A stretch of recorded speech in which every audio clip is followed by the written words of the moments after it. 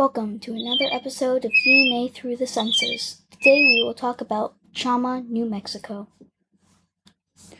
On our way up to Colorado, we stopped at a small town called Chama that is located in New Mexico. We were only making this short stop prior to entering into Colorado, but ultimately decided to stay a little longer because of the changes in the landscape and the lush green mountains near the area. The small town only has a population of about 1,100 people, and its proximity to the Colorado border and its plentiful national forest that surround it make it an ideal area for an abundance of wildlife and a great place to visit and view the different hues of red and orange in the mountains.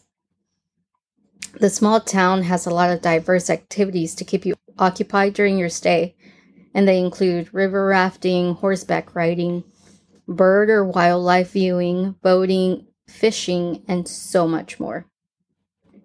Our top activity is usually hiking, and Heron Lake has some good trails that go by canyons and areas very populated with osprey, white-tailed deer, and elk. And the elk, we usually heard them in the mornings during our visit, and late in the evenings.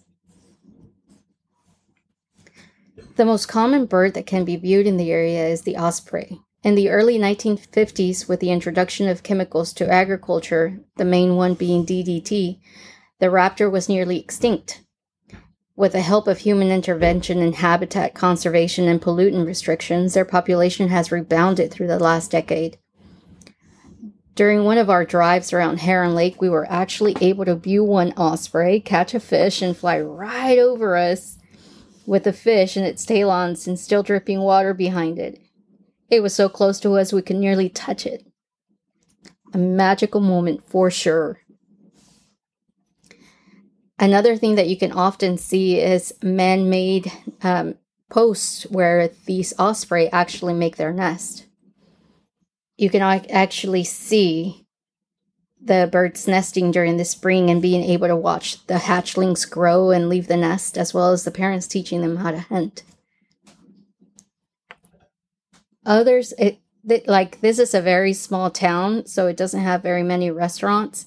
But one of the restaurants that we visited, I believe we visited two, is one called Local, which has an outdoor area with a fireplace for relaxation and some delicious gourmet firewood pizzas.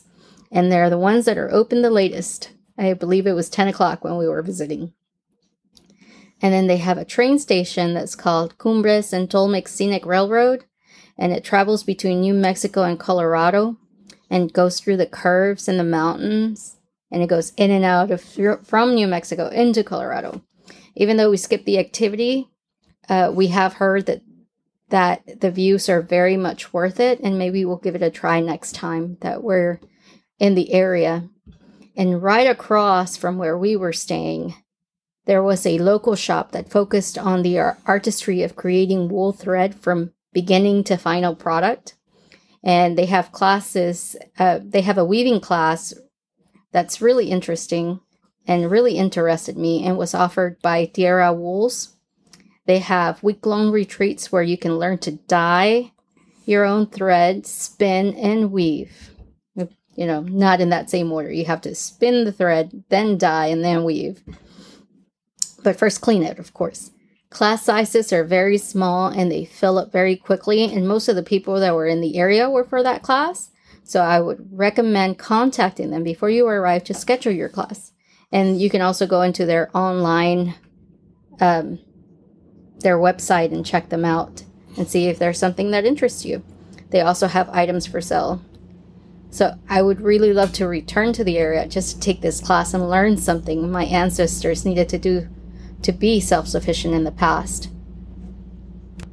Some people around the world still do this to be self-sufficient, and because there's no other way, and there's no other way for them to actually get the materials to make their clothing. So even though here in the US, we do it as to keep the art alive, in some areas around the world, that's not the case.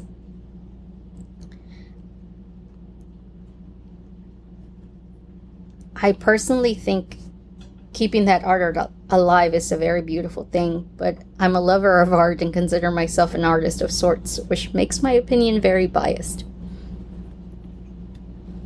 Our main interest during visits to small towns is always to learn about the community there, its geography, history, wildlife, and always to learn something new and to be inspired by it.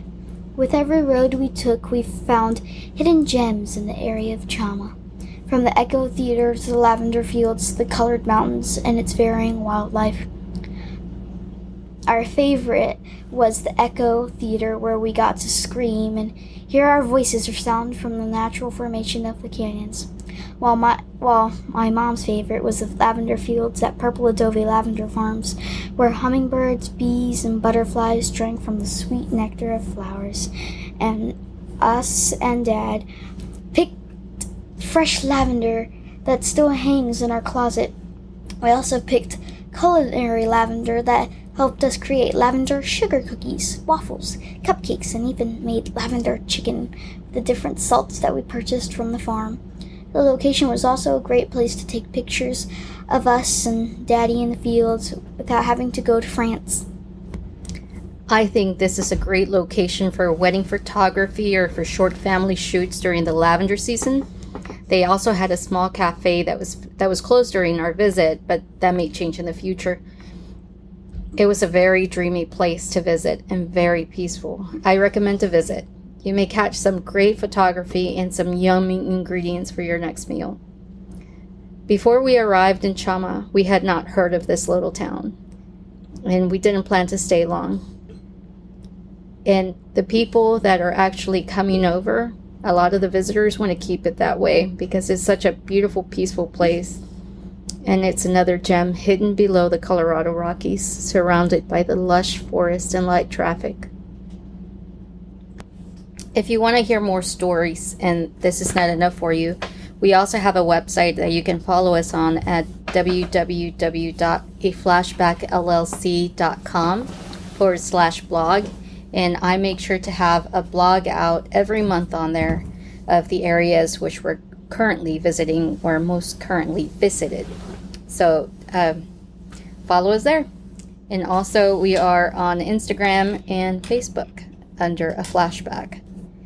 Thank you everyone for listening, and hopefully you'll hear from me soon.